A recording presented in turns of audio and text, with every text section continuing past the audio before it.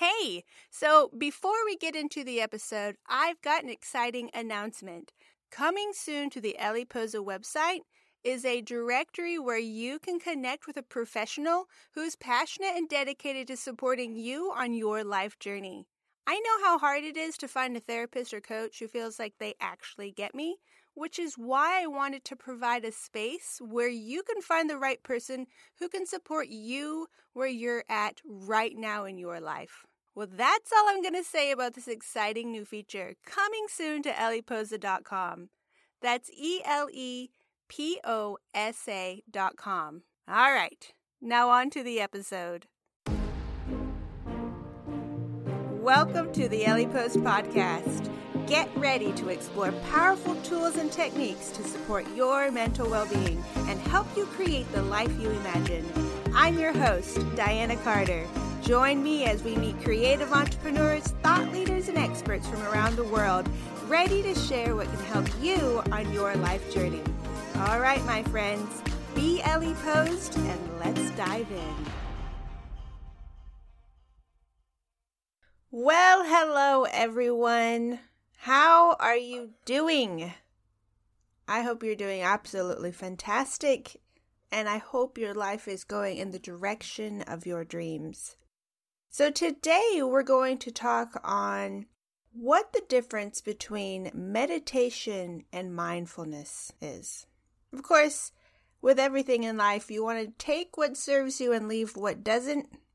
This is by no means the scientific explanation or debate on the difference between meditation and mindfulness.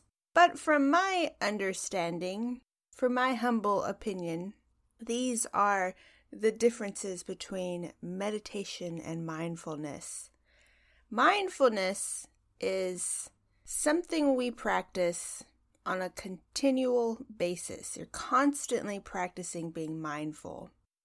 Whereas meditation is a technique, and there are lots of different types of meditation to practice, that gives you a better ability to be mindful.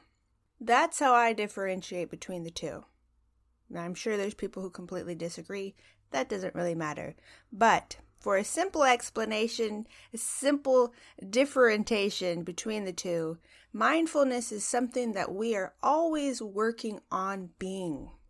We're always working on being mindful, because being mindful is when we're aware, right? We're aware of what our thoughts are. We're aware of what our emotions are. We're aware of everything that's going on in that present moment. Makes us present, makes us here now, an active player in our life. We're not reacting to our life when we're mindful. We're responding to our life when we're mindful. And to become more mindful, we use tools and techniques such as meditations or the act of meditating to strengthen and develop our ability to be mindful. So the two really go hand in hand. But not everybody likes meditation. Not everybody likes to meditate, right? It's not the only way to build and develop your mindfulness, but it is a great tool. So I use a lot of tools and techniques that are types of meditation or meditating in and of itself.